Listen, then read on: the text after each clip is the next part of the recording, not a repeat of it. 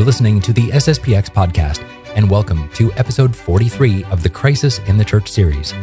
Today, we'll dive into a question that is very confusing for a lot of faithful, and as you'll see, it's confusing for some within the church itself. What is the official status of the Society of St. Pius X within the Catholic Church? There are accusations that it is schismatic, or at least that it has a spirit of schism. Another common accusation is that the Society is not part of the Catholic Church, since the Vatican has used the phrase about it, not in full communion. Let's see what that phrase actually means, and whether or not it's even possible to be not in full communion. And finally, are the priests and the bishops of the Society of St. Pius X excommunicated? There's a lot of misinformation out there. Let's try to clear it up this week with Father Paul Robinson right now on the SSPX podcast.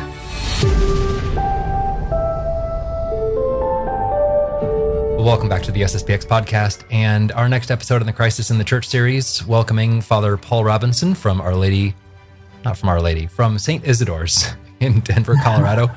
Hello, Father. How are you? I'm doing well, Andrew. It's good to be back on the program.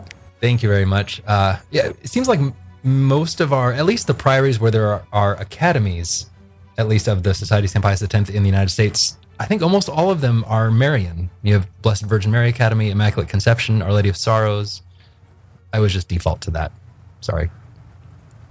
Yeah, it's perfectly understandable. Our academy actually is Our Lady Help of Christians, though our church is named St. Isidore. So I think you're correct about that, Andrew. Well, you're not helping with my confusion at all, Father. Thanks. Well, today let's talk about the canonical status of the Society of St. Pius X, Father. It's a big topic. Last week we heard from His Excellency Bishop Fillet about the consecrations of the four bishops, and that triggered a whole lot of stuff in 1988. We have, Ecclesia Dei Adflicta, which Pope John Paul II basically says the Society of St. Pius X is in schism. So what is the status of the Society of St. Pius X? And we'll just drill down from there. I guess we'll just start with some very basic questions like that, Father. Okay. Yeah. Well, I really would just like to start off in the same way that I did when I was speaking to Taylor Marshall about this same question. It was about a year and a half ago, I believe, that I did a podcast with him. And I just wanted to, before we got into the legal question with Taylor, I wanted to make the point that really what we're trying to do as society priests is simply just to save souls. Obviously, all throughout this Crisis in the Church series, the society priests, the various ones who participated, have manifested the various ways in which somehow we got off track with Vatican II. The doctrine, there's a lot of doctrine that is unsound. There's a lot of unsavory ideas. We have this liturgy that is hiding the essential nature of the Mass. And as a result, we're in a very grave crisis in the Church. And I think people have to come to terms with that and recognize that to the degree that the faith has been watered down, and the faith is presented in the wrong way, people are not catechized, then souls are lost. Many souls are lost. And what we are trying to do is continue to do the work that's always been done in the Catholic Church of saving souls. It's just a bit more difficult today because the traditional Catholic identity that has been part of our Catholic heritage throughout the centuries, the faith of our fathers, is just simply not supported. And what I hope is happening in this series for those who are going through the episodes is that they're able to put a face on society priests. Perhaps they heard the soundbite version of what a society priest is, that were these rad trads who are full of bitterness, and we're just like got this axe to grind, and we're always in a bad mood because there's a crisis in the church. But I mean, one thing that's been comforting for me, Andrew, is that it's more than just you and me now. Yeah. There's been many other priests who have participated. Probably a lot of people who are watching this don't know about the time before this series existed, and when we were doing all those questions with Father. But I'm really happy that so many priests have participated. And people get to see, okay, this is a society priest in Italy, Father Tranquillo, or here's Bishop Follet, here's a young priest like Father McGillivray, or an older priest like Father Beaumont, who are lately lamented Father Beaumont, we are going to miss so much. Yeah. And they're able to see a pattern. They're like, okay, this is what a society priest looks like. If anything, they're far from being bitter. They're just really focused on the deep reasons for the crisis. They're definitely up to speed on these difficult questions. They are preaching or teaching on the basis of principles. They have a very principled stand for what they're doing. It's not a personality cult. We're not into politics, like vote for us or whatever, but it really, really does boil down to there's a very grave difference between the way the faith is being presented today and the way it was presented in the past. And as a result, souls are being lost. Lots of souls are being lost. We believe that traditional Catholic identity that comes to us from our Lord Jesus Christ, we have a right to preserve that. And I especially remember the words of our Lord where he says, enter by the narrow gate. Many will seek to enter and will not be able to enter. And right after that in Matthew, he says, beware of false prophets.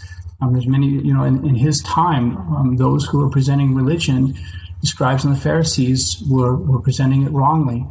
And that's the sad situation that we're in. So much false instruction out there, false catechetics.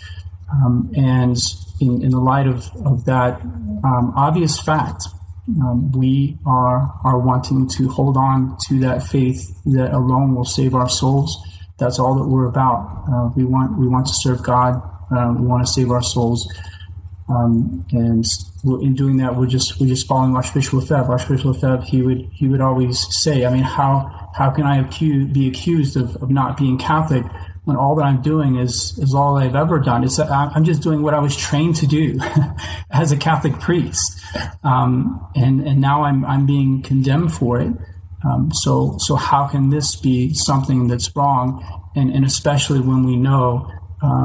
Because we have that 2,000-year history to refer to, we know what the authentic Catholic teaching is and what the authentic Catholic identity is. It's definitely not, having Pachamama idols.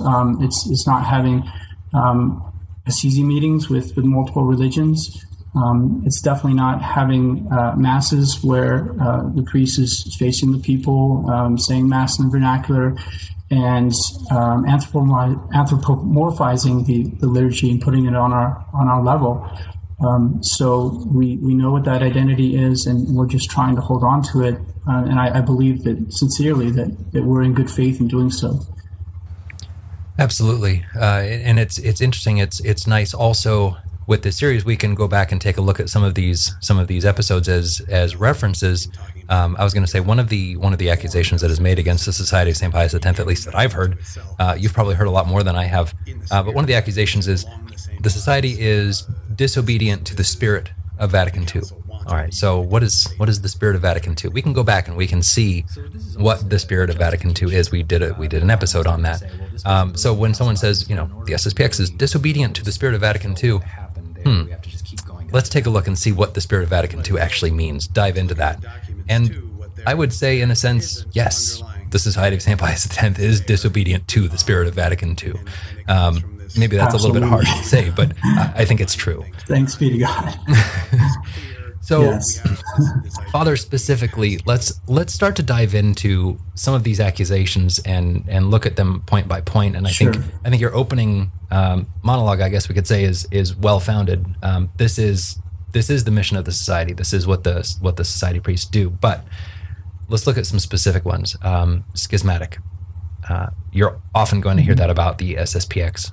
they are a schismatic group, or it is Archbishop Lefebvre himself was schismatic. So where do we start to unpack this critique, Father? Yeah, well, it was interesting what Bishop Lay mentioned in the last podcast. He brought up the point, for instance, that traditionally the consecration of bishops without a papal mandate was not considered to be an act that implied a schism. So I think that it's important for us to understand what we mean when we speak of schism, so as to distinguish it from what Archbishop Lefebvre was doing. Schism is effectively a specific type of disobedience. So you can have different reasons for disobeying. Let's just take the example. Your father tells you to take out the trash, and you tell him no. It could be because you would rather be doing something else at that time. You've got something else going on, so you don't want to do it then. Could be because you don't like to take out the trash, or there could be perhaps one of the most serious reasons for your disobedience would be that you simply do not accept the authority of your father over you. You're effectively saying you don't have a right to command me. You have no authority over me. So that type of disobedience, that motive for disobedience, is the specific type of disobedience that we call schism. You perform a schismatic act against the Pope when you not only disobey him, but you disobey him because you hold that he does not have authority over you. This is what is done by the Eastern Orthodox. They claim that their own patriarch is the one who has authority over them, whereas the Pope just has authority over the Western Church. So that's what qualifies them as being schismatic. They do engage in this denial in principle of the authority of the Pope. Okay. So you have to look at the motivations of why the person is being disobedient. So we could say then that we can say not every disobedient act against the Pope or against the hierarchy would constitute schism. Absolutely not. So there are perhaps some acts of disobedience that would constitute schism, and some acts of disobedience against the Pope that would not constitute schism. Okay. So it depends on why you're being disobedient. In the case of the Archbishop was very, very aware of this question. He had a doctorate in theology from Rome, so he knew what schism was. He was very aware that if he was consecrating bishops in order to set up a parallel hierarchy, that he did not recognize the hierarchy of the Church. He didn't recognize the Pope as being Pope. And he said, I want to sort of establish my own hierarchy that would have jurisdiction, that would effectively fill in the positions of authority in the Church, because I don't believe that the people who currently fill them have authority. If he had done something like that, then obviously he would have done something schismatic. But he makes it clear, and I think it would be good for me just to quote him on this question.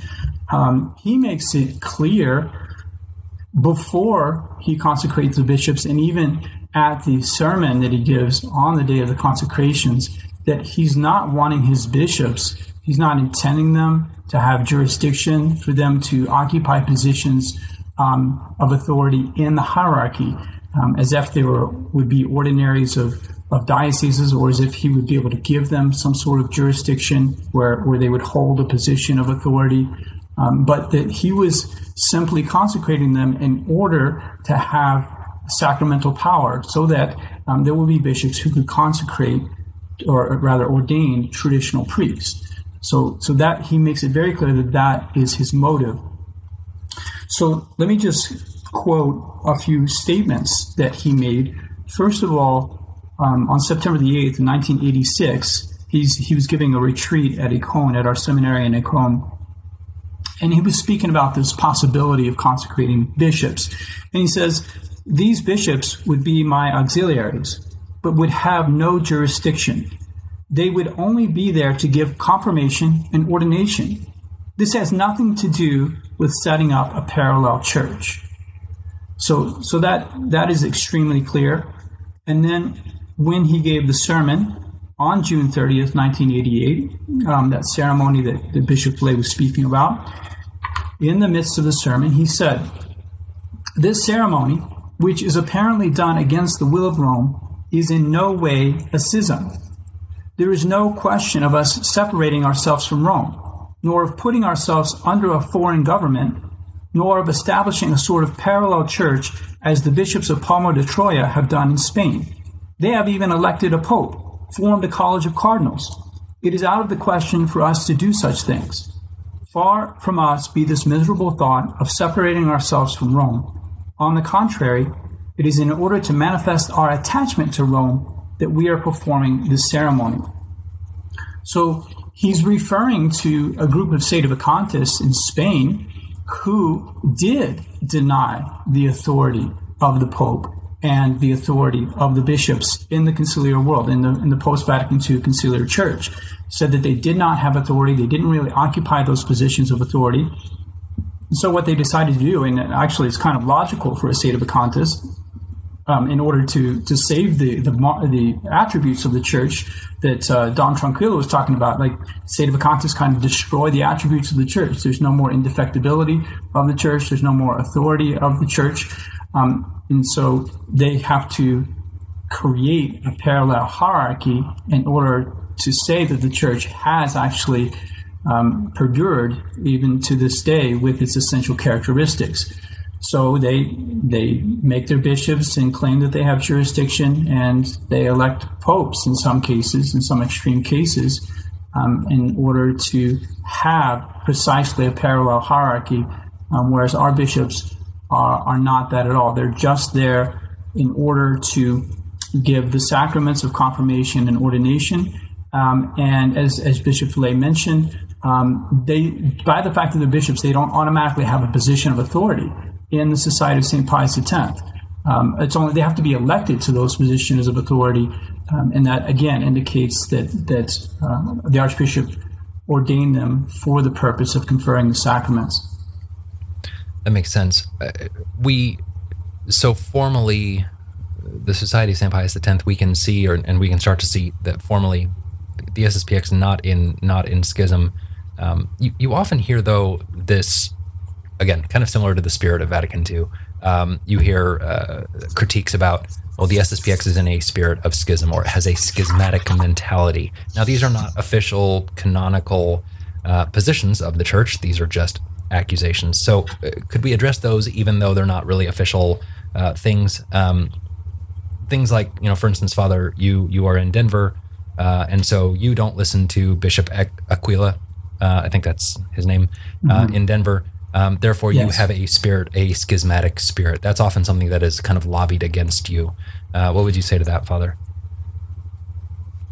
Right. And I mean, it's interesting that, we have the Fraternity of St. Peter here in Littleton, and recently one of their priests gave a sermon on the topic of schism. And he explained exactly what I just said, that really schism is a specific type of disobedience.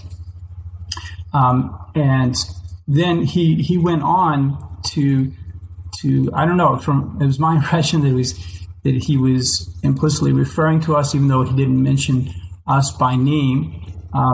He indicated that schism is when someone disobeys not because the thing ordered is difficult or because he fears that the individual will be unjust, but because he does not want to recognize the authority of the Pope who issued the judgment. But he says, it seems like he implicitly realized that we don't do that. We're not refusing the authority of the Pope. But he said, as prolonged schism inevitably leads to heresy, how can prolonged disobedience not lead to schism? As if that we're in this position of disobedience as members of the Society of St. Pius X, and our disobedience has the right motives. We're disobeying for reasons of faith, but it's almost impossible from his perspective that disobedience not change its motive ultimately to a rejection of the authority of the Pope himself. And I fully admit that this is a difficult balance to maintain, Andrew. Sure. I think we always have to be careful not falling into a schismatic mentality. And I think I'm pretty sensitive to this question. We do walk a tight line. So there's two ways in which we can fall into error, and one of them is by precisely slipping into this rejection of the authority of the Pope or the rejection of the authority of the local ordinary. I think we clearly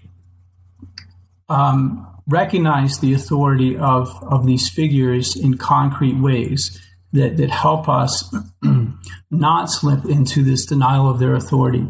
So in all the society priests, we mentioned the name of the Pope in the Mass. We have his picture in the vestibules of our churches. We pray for him at the time of benediction, as Pope. And we try to correspond to the legitimate initiatives of the Pope. I remember a priest bulletin from a few years ago that printed a letter of Pope Francis. This year, I know several of our chapels, including St. Isidore's here in Denver, we have tried to promote the Year of St. Joseph that was promulgated by Pope Francis, encourage people to make use of those indulgences. Not like we're saying, okay, these indulgences don't exist, or right, because it's Pope Francis, we're not going to have anything to do with this Year of St. Joseph. And I don't know if you recall us talking about Father Feeney, how Father Feeney, one of the things was that he didn't go to Rome when he was summoned. It was almost like an implicit denial of their authority to adjudicate his cause.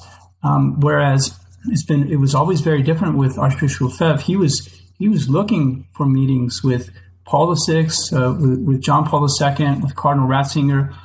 He was always very open with Rome and wanting to converse with them and speak with them.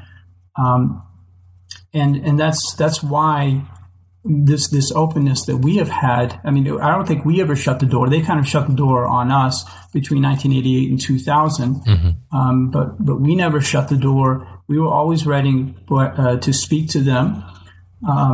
And then it was through these conversations and relations we have with them that we've been able to, we may say, draw closer to a canonical recognition through the jurisdiction we receive to hear confessions, and also the authorization we receive for marriages. So I request authorization for the performance of the marriages here at St. Isidore's, whether I'm performing them or one of the other priests is performing them. And I requested of Archbishop Aquila. So I'm acknowledging his authority, his position ability to grant that authorization by requesting that, and he gives us that authorization.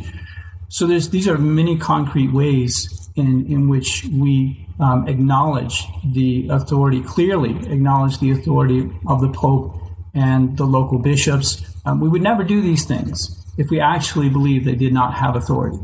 Right. So Archbishop Lefebvre, not trying to set up a parallel hierarchy, not trying to set up a separate church, the priests, the faithful, through the canon of the Mass and benedictions, praying for the local ordinaries, recognizing that they have authority. So we can look at this then from the perspective of it's kind of hard to argue that the Archbishop was wrong in doing this, even though he did what many are accusing him, even John Paul II himself accused him of doing a schismatic act, but it's hard to argue that he did the wrong thing. It's nearly impossible to, if you look at the crisis in the church with a clear mind. Yes, and that would be how we would err on the other side. So on the one hand, we must not refuse to acknowledge that these people, these prelates who are in the position, to deny that they possess authority in the church. But it would also be wrong of us, and I mean, this is something I would say to that fraternity priest. It would be wrong of us to think that, well, at some point we should basically give in to modernism because it's lasted too long, or that we should compromise on questions of the faith. We should start saying the new Mass at some point, just because it's been a long time, and we might have these scruples, these fears about falling into a schismatic mentality, because we can't compromise the faith. We've got to save our souls. It's through the true faith that we save our souls. It's through the proper liturgy, an authentically Catholic liturgy, that we save our souls. So the other extreme would be to just say, well, I mean, they have authority and they're telling me to celebrate the new Mass. I mean, this is what's anticipated with the implementation of Traditionis Custodes, where they are having these visitations. They're going to have these visitations of traditional orders. The Pope has made it very clear in this motu proprio that he does not want there to be people in the Church who effectively deny the legitimacy of the new Mass, or even just simply out of preference don't want to say the new Mass. Mm-hmm. So, I mean, it's likely that he will be asking these priests to say the new Mass as a sort of pledge of their fidelity to Vatican II. And that's where it goes too far. And I mean, and would this priest then say, well, I mean, this is what the Pope is telling me, so he holds the authority, so I have to do it. There has to be this recognition that there can be an abuse of power. If anyone, it says St. Paul, if anyone preaches you a faith other than the one I've given you, let him be anathema. I mean, if anyone asks us to sell our faith short, compromise our faith in a way that's injurious to our souls, then we do have a duty before God to obey God rather than man. And we would err. We would fall into a problematic error and something dangerous for our souls if we fell into those sorts of scruples and said, well, the Pope is telling me that, and so I must do it. And this is why Archbishop is such a wonderful anchor for us with the Society of St. Pius X. He set an example for us priests. He set a trajectory for us. And so we just have to be faithful to that, where we keep this delicate balance. On the one hand, we try to respect and acknowledge the authority of the Pope as far as possible. On the other hand, we cannot follow him in those things that are against the faith of our fathers. So the Archbishop consecrating bishops for the purpose of having traditional priest ordained was perfectly legitimate and right. They did not want him to be able to continue this traditional formation and ordination of priests in the perennial faith, saying the Mass of all times. Yet Catholics have a right to that. We have a right to that. You have a right to that, Andrew, as a Catholic, as a baptized Catholic. And no one can take that away. It comes from Christ himself. Ultimately, all this comes from Christ himself. So the Archbishop was definitely within his rights to do so, to do those consecrations. Let's look, Father, at the actual status of the Society of St. Pius X. It was interesting to me. I knew some bits and pieces of this, but 2 episodes ago, when we were looking at the history of the Society of St. Pius X up till '88 with Mr. Vogel, he was talking about some of the fact that the Society of St. Pius X was legitimate, was a legitimately founded order or society within the Church. Its members were being incarnated, but today, the Society of St. Pius X is not an official congregation or organization within the Church. Is that correct? Yes, it's correct on paper. It's certainly correct on paper. The Archbishop never acknowledged that the suppression of the society was lawful. The procedure was very disordered, and he was never given his own right to defend himself. I mean, normally he appealed the decision, but he was never given a proper trial or hearing. I mean, this is something that everyone would want to have if they had been accused of doing something wrong. They deserve a proper trial. And the Archbishop was never given that. I mean, in justice, he deserved that. But they did not want to give that to him. They did not want to have a public show of his opposition to Vatican II by having some sort of trial, ecclesiastical trial. But, in the sense that it was juridically irregular, the Archbishop considered that the society was never lawfully suppressed. And, really that's in the for God to know for sure.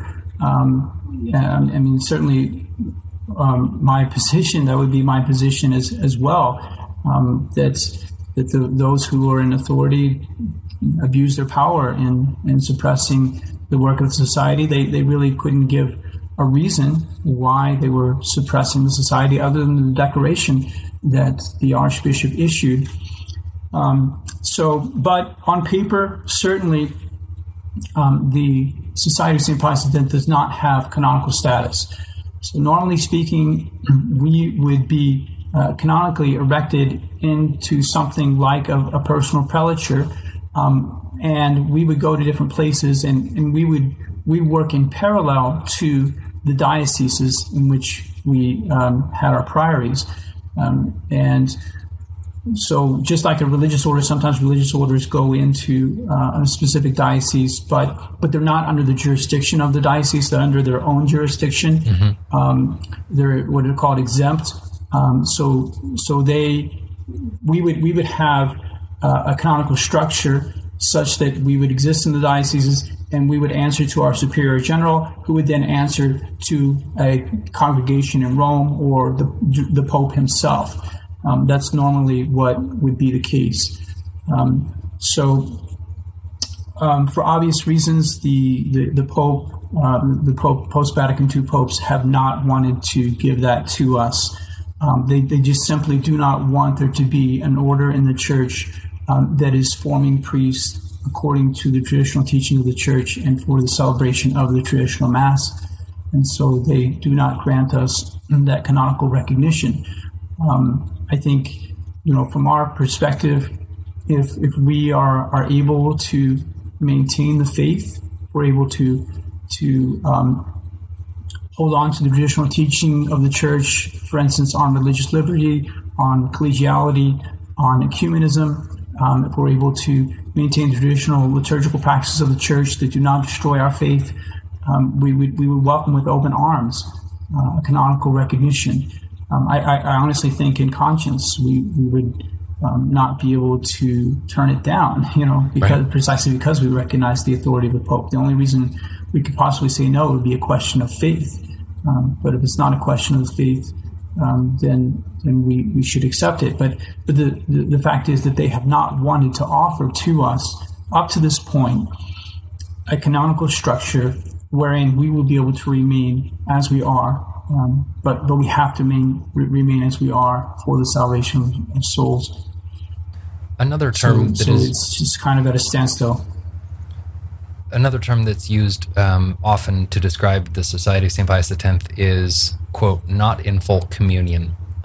This one's always been a little bit of a head scratcher to me because, and correct me if I'm wrong, Father, but I don't think that is an official canonical status, either in full communion or not in full communion, because at least to my mind, you are either in communion, meaning you're Catholic, or you are not in communion, meaning you are not Catholic. It's kind of one or the other. Not in full communion kind of makes it sound like, I said last week when I was introducing this episode, it's kind of like the SSPX is the Schrodinger's cat of Catholicism. It's like, how can you be not in full? So can you help me understand this, Father? we're sort of in the box, but we're not in the box. Right. Or there's this fuzzy logic about the society where we exist in both realms at once. Or you could be in an alternate reality. Yeah. Yeah. So, I mean, I think that's a good image. It's kind of ironic that we are kind of that new language of Vatican II that we believe comes from a false ecclesiology is being applied to us, because it puts us in the awkward position of not only disagreeing with this statement, but disagreeing with the theology behind the statement. The whole concept, yeah. Which makes it doubly complicated. Yeah. Right. So, unfortunately, I haven't listened to all the Christ in the Church series, and you haven't either, but you've done all the Christ in the Church series, which is even better. Yeah. But surely at some point the phrase of Lumen Gentium has been discussed, where it says that the Church of Christ subsists in the Catholic Church. So this statement represented a new ecclesiology that was trying to say that somehow the Church of Christ is bigger than the Catholic Church. The Catholic Church is some limited subset of the Church of Christ, which is much bigger, and that the Catholic Church alone has an identity with the Church of Christ, in the sense that it fully realizes the Church of Christ. But other religions, other churches, are also in the Church of Christ. They just don't realize fully what it means to be part of that Church of Christ. So this is the new idea that was brought in by the documents of the Second Vatican Council, that the Catholic Church fully realizes what it means to be part of the Church of Christ, but other churches also realize partially what it means to be in the Church of Christ. And this is a way for them to say that, it's not just the Catholic Church that is the Church of Christ. There are other churches that have some sort of communion with the Church of Christ. It's just not full communion. Only the Catholic Church has full communion with the Catholic Church. Other churches, like the Baptists or the Presbyterians or the Methodists or whatever, they have some sort of partial communion with the Church of Christ. Before the Second Vatican Council, it was super clear. It's like the Church of Christ is the Catholic Church. So you are either in the Catholic Church and therefore in the Church of Christ, or you are not in the Catholic Church and you're not in the Church of Christ. You're not even a church. We wouldn't even call the Baptist religion a church or the Presbyterian religion a church before Vatican II. So that's a major change in order to serve the purposes of ecumenism, to be able to say that these other religions do save souls, that these other religions are paths to salvation, that they do contain elements of sanctification, and so on and so forth. And so what they're doing when they say that the Society of St. Pius X is not in full communion, they're basically lumping us in with these other non-Catholic bodies.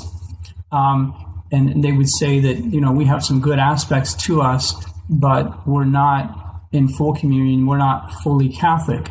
But of course, they can't point to anything that we do or profess that would put us outside the Catholic Church. I mean, we profess the creed, and there's certainly not a new article of the creed that where we say I believe in Vatican II, I believe in the Holy Catholic Church, I believe in Vatican. I mean, that's not one of the articles of the faith that hasn't been added.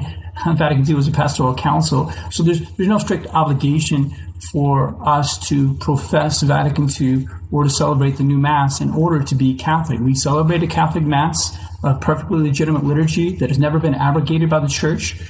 We profess all the articles of the faith, but they would like to say that we're not in full communion, and so they're lumping us in with those other non-Catholic bodies. The irony's thick here. Just saying. All right. So that's not in full communion. Next, excommunicated, the big one. Are members, so meaning priests, religious, bishops, etc., of the Society of St. Pius X, are they excommunicated? Are you excommunicated? Is this whole organization excommunicated? And what about the faithful, Father? So there are no excommunications against the bishops or the priests of the Society of St. Pius X, neither on paper nor in reality. We can say that now, both of those now, after the decree of Pope Benedict XVI in 2009, where he declared that the excommunications that were leveled against, were said to be automatically incurred by that decree, Ecclesia Dei Afflicta, were lifted. So, yeah, as I mentioned, in 1988, after the Archbishop did the consecrations, Pope John Paul II issued a document in which he said that Archbishop Lefebvre, Bishop de Castro-Meyer, and the 4 newly consecrated bishops all incurred an ipso facto excommunication, that merely by the performance of that act, of what they did, they incurred an excommunication. So he wasn't saying, I excommunicate you. He was saying that by what you did, you incurred an excommunication on yourself. Because there's certain provision in canon law that if you do certain things, you will be excommunicated. I think one of the things was like becoming a Freemason in the past. I don't think that's still on the books, but that used to be one of the things. Or doing violence against the Pope, or defiling the sacramental species, stealing the Blessed Sacrament, things like this, you would incur an automatic excommunication. John Paul II is saying that's what happened to you. He's saying to Archbishop Lefebvre, that's what happened to you when you did what you did. But in 2009, Pope Benedict XVI said that the excommunications no longer exist for the 4 bishops. Of course, Archbishop Lefebvre and Bishop Castro-Meyer were dead at that time, so his document just referred to the 4 bishops. On that note, Father, talking about excommunications and this specific accusation that Archbishop Lefebvre incurred this ipso facto, we could probably get into this. This would probably take a 30-40 minute discussion just by itself if we really wanted to cover it. But just briefly, did the Society of St. Pius X, did Archbishop Lefebvre agree that he was excommunicated? Or did he say this was not actually, even though it was on paper, it didn't have any basis in fact? He did not agree. That document stated that what he had done was a schismatic act, and it also stated that he had automatically incurred an excommunication. Now, we have to understand that again, what any authority says on paper isn't necessarily true just because of the fact that they state it. No one of us has power over reality to such a degree that our words make for reality. So John Paul II was giving a judgment on the situation. He was judging that the act was schismatic, and we've already explained why it couldn't be schismatic. It was very clearly not schismatic. So I would judge that statement to be false.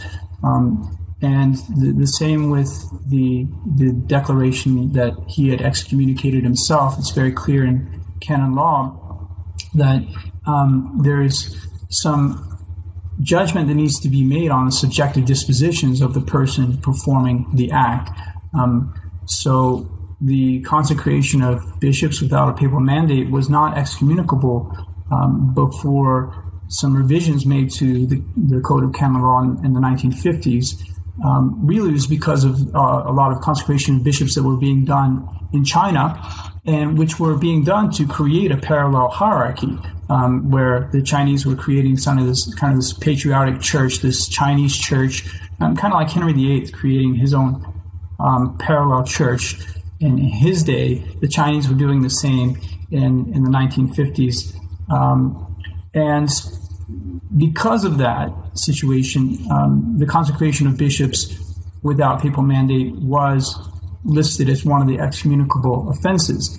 But again, the motive, there had to be a motive of a certain malice, a certain rejection of the authority of Rome, a certain desire to create a parallel hierarchy, whereas canon law indicates that if the person who's doing it, if they honestly believe in conscience that they need to do this for the good of the church, then they don't incur the excommunication. So again, this is something we can argue about forever with other people.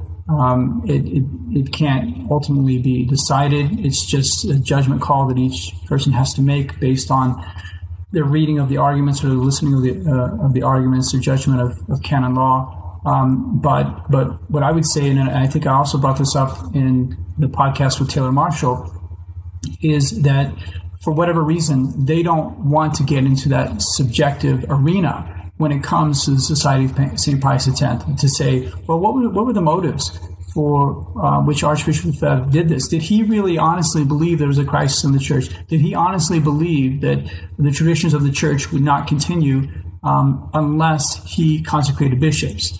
They don't even ask that question.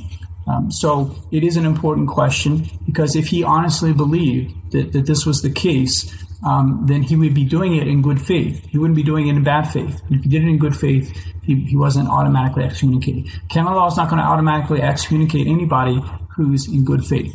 It's only people in bad faith. But John Paul II just jumped in there and said, this was a schismatic act. We're not going to consider your subjective dispositions, whether you're trying to create a parallel hierarchy or not. And we're also going to say you ipso facto excommunicated yourself without considering your subjective dispositions. So from our perspective, the dispositions of the Archbishop were good. He was doing it in good faith, and therefore he did not incur an excommunication. So in a sense, and again, not to get way too far into the weeds here, the ipso facto excommunication means that something had to have happened for the excommunication to be triggered. There was this triggering event, and since Archbishop Lefebvre, in good conscience, did these things, well, in good conscience, he wasn't doing it to go against the hierarchy of the church. Therefore, that triggering event didn't happen. Therefore, the excommunication didn't happen. And it's noteworthy because Pope John Paul II did not specifically say, I therefore excommunicate you from the church. He just said, you have incurred this penalty ipso facto because of this action. And if this action was legitimate, then therefore there can be no excommunication. Is that kind of it boiled down? Yes. Okay. By the fact that he didn't say, I excommunicate you, it opens up this whole discussion. Okay. It makes possible this discussion as to whether, in fact, that was true or not. But by the fact that he said it doesn't necessarily make it true. Okay. We've been talking about the actions of Archbishop Lefebvre. We've been talking about the bishops. Let's talk about you, Father. So as of today, as of right now, are you suspended? Are you suspended from your priestly faculties, Father? That's another accusation. That's why I ask. I'm not just asking out of curiosity. Yes. No, the Priestly Society are not suspended. There has been no decree to suspend us, and just to clarify, by suspension is meant that the right to celebrate Mass and perform the sacraments is withdrawn from us. When you suspend a priest ad divinis, then you say that effectively he has no right anymore to exercise the functions of the priesthood in the church. So there's been no decree made against us that we are suspended. And it's interesting, some arguments who have been made by some who are outside of our circles. There's the famous Father Z, who has this very popular blog, and he speaks about the fact that we've been given faculties for hearing confessions by Pope Francis. And it is a rather strange situation that we would not have canonical status, and yet we would be given faculties to hear confessions. why would you, if I have faculties from Pope Francis to hear confessions, it's clear that I'm not suspended, because he's telling me, he's giving me authorization really around the world to hear confessions, to do the functions of the priesthood. And then Bishop Snyder made a point at one time, Bishop Athanasius Snyder, this famous bishop who's very traditional leaning, he indicated that it would make no sense that we would be Catholic priests only at the moment when we're hearing the confession. Like we suddenly magically become Catholic, and then once we step out of the box, we're non-Catholic somehow, right, or we're not priests who have any legitimacy. And he also mentioned, with regards to the marriages that we are authorized to perform, we are given permission, authorization to perform these marriages, and implicitly we're given permission to celebrate the Mass, the nuptial Mass that goes with the marriage. How would the Vatican be able to authorize the couple standing there before a society priest and receiving their vows, and then say, well, but it's wrong for them to attend the Mass, the nuptial Mass that goes with their marriage? That would make no sense. So that's why sometimes people speak of us as being in a sort of canonical limbo. We're kind of this third thing, this strange creature in the church right now, where we have authorization to do things as priest, but we don't have that canonical standing. Ultimately for me, it really boils down to the fact that the traditional movement is not wanted in the church. There's no way they can say that we're not Catholic. There's nothing that they can really reproach us for from the side of the faith, anything legitimate.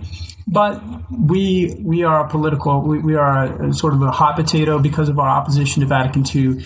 It would cause a huge impact around the church if we were authorized. If there was an order such as our own who publicly criticized the problems of Vatican II, to be given official standing. And that's why it's always been just so difficult for them to actually give us that standing. It's just a question of the fact that we have this opposition to Vatican II, and not the fact that we're really bad guys that keeps them from giving the canonical standing that I think, honestly, we deserve to have. We should have. We have a right to have as just pretty decent fellows all around. and we're going to go into this in more detail in another episode, specifically talking about whether or not the faithful can attend Mass at an SSPX chapel. But it seems odd to me that the Vatican is making statements on one hand saying, or intimating at least, that SSPX priests are suspended, but on several occasions, people from within the Vatican in high positions have said that you can attend these masses. So how do those two things fit? Yeah, well, I would just say, for those people who might have scruples about attending Mass at the Society of St. Pius X, because of the various measures that have been taken against the society. And as I say, I think there's solid arguments to indicate that in practice we're not suspended. But for those people, I would point them to several documents of the Pontifical Commission of Ecclesia Dei. This was the commission established in 1988 in order to handle the traditionalist movement in the wake of the consecrations of Archbishop Lefebvre. They established this commission as a sort of way to have direct access to Rome on the part of traditionalists. So this commission, what has happened on several occasions is that people have sent questions to the Ecclesia Dei Commission and have asked, okay, is it possible, is it wrong to attend masses of the Society of St. Pius X? And as I say, like 3 or 4 occasions, the commission answered and said, in fact, it's not sinful to go to a Mass of the Society of St. Pius X. You're not adhering to a schism. There's no formal adherence to a schism by attending a mass of the Society of St. Pius X. And there's even a word in 1996 that it's okay to even contribute a little bit to the collection plate if you go to a mass of the Society of St. Pius X. So, I mean, in light of that, even on the part of Rome, Rome says that it's okay to go to our masses. And I think that's important for people to know who might really be concerned that they would be offending God by coming to the Society of St. Pius X. Sure, that makes sense. And then as we're sort of wrapping up here, it's interesting. The Motu Proprio Summorum Pontificum in 2007 seems to have, I don't want to put words in your mouth, but seems to have vindicated a lot of what Archbishop Lefebvre did. Now with the most recent Motu Proprio here in 2021, Traditionis Custodes, maybe that was a little bit of a backward step, but just for now, let's just look at Summorum Pontificum. Through the lens of history, how does that impact the status of either Archbishop Lefebvre posthumously or the society? Yes, I think it's extremely interesting how that developed, in the sense that there was so much pressure being put on Archbishop Lefebvre to celebrate the new Mass, and they would always tell him, just celebrate a new Mass publicly, and if you do so, then everything will be right with Rome. And of course, the Archbishop ended up refusing, but the premise was that we have a right to force you to celebrate this Mass, and if you do not, then effectively, you are incurring the fault of grave disobedience. And the implication was that the traditional Mass did not have any rights in the Church. So in 2007, Pope Benedict XVI came out. I mean, this is 16 years after the death of Archbishop Lefebvre. He came out and he said the traditional Mass was never abrogated. In other words, it was never legally suppressed. In other words, again, there was always the right to celebrate that traditional Mass. So, I mean, God bless the Archbishop for continuing to say that Mass in the midst of great pressure. But history showed that all along he even had a legal right. It wasn't just a right in the eyes of God, but even there was a legal right for him to celebrate that Mass. So I would just point out that appearances can be deceiving. It may appear at times that there is some sort of legal suppression, or that on paper there's an attempt to say that there's no right to say the traditional Mass. But even in that case, there was still a legal existence for the traditional Mass. As you indicate, perhaps in Traditionis Custodes, Pope Francis has tried to, in some way, through the back door, abrogate the traditional Mass, in the sense that he is saying that there's only one rite, there's only one Roman rite now, and that's the new Mass. And he's eliminated that distinction between the ordinary form and the extraordinary form that Pope Benedict the 16th introduced and in Summorum Pontificum. So perhaps there's a backing away from that, but still there's been no declaration that the traditional Mass has been abrogated. But as I say, it's kind of ironic because it seems like Archbishop Lefebvre all along was right, and even legally, in continuing to say the traditional Mass. It's at times it's a little infuriating to read some of these things and to dig into some of this stuff, because you just want to go, it's not making sense. And earlier when you were saying, the Vatican didn't want to get into the subjective arguments about whether or not Archbishop believed what he was doing was correct or not, it might be the only time in the last 50 years that the Vatican has not wanted to get into a subjective argument, but that's neither here nor Precisely. there. Yes, I mean, that's the thing. It's kind of ironic that they would look at all these non-Catholic religions, go around and say, well, you all are in good faith, and tell the Buddhists, just be a good Buddhist, or to go to the Hindus and praise them for their attempt to find God in their religion, which is just very subjective. Objectively is wrong. Objectively, right. What they're doing is not correct at all. They're in a false faith. Whereas they would look at us and they would say, well, you disobeyed, therefore you're in the bad books, without considering the perspective, the very real perspective, objectively argued, that we have, that something is very wrong in the church, as shown throughout all these podcasts, and therefore saying maybe we should actually adjudicate their situation that takes into account their objective arguments and also their impression of things. Amen. Father, thank you so much for the time. Thank you for chatting with us about this. It helps quite a bit.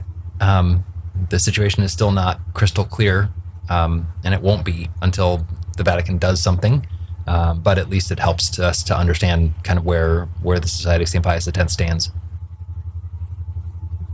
Yes, and I would just say, it is important to see the big picture. If we do really see the church crumbling, we do see these major problems. We do see now, after this motu proprio, the traditional movement, there's an attempt to shut it down once more. What's the safest thing for somebody's soul? What is going to be necessary to save our souls in this world? We have this duty to save our souls in the concrete world we live in 2021. And I mean, I think I can honestly say are faithful. They know the faith. They know their catechism. There is some people who are bitter, but at the same time, we have a lot of devout people, and I really think we're providing them a environment in which they can learn the faith, love their faith, and save their souls. And that's what we all have to do in this world. Well, thank you for helping provide that, Father. We appreciate it very much. My pleasure, Andrew. All right. We'll talk with you next time. Thanks, Father. Thank you for listening to and watching episode 43 of our Crisis in the Church series here on the SSPX podcast. Next week, Father Jonathan Loop will join us for a related topic to today's episode. We just looked at the status of the SSPX. Given that this is really not fully answered and a bit ambiguous, can the priests of the society exercise a valid ministry in the Catholic Church? Are they allowed to say Mass, to hear confessions, or to bless marriages? How can the Society of St. Pius X, in short, justify its activities in the Catholic Church under this strange situation? Please consider subscribing to the podcast and to the SSPX News English YouTube channel so that you won't miss next week's episode or any of our future ones. And if you have the ability to set up a monthly recurring donation of $5 or $10 or $20 on sspxpodcast.com, it would help us immensely to complete this Crisis in the Church project. Until next week, thank you for listening, and God bless you.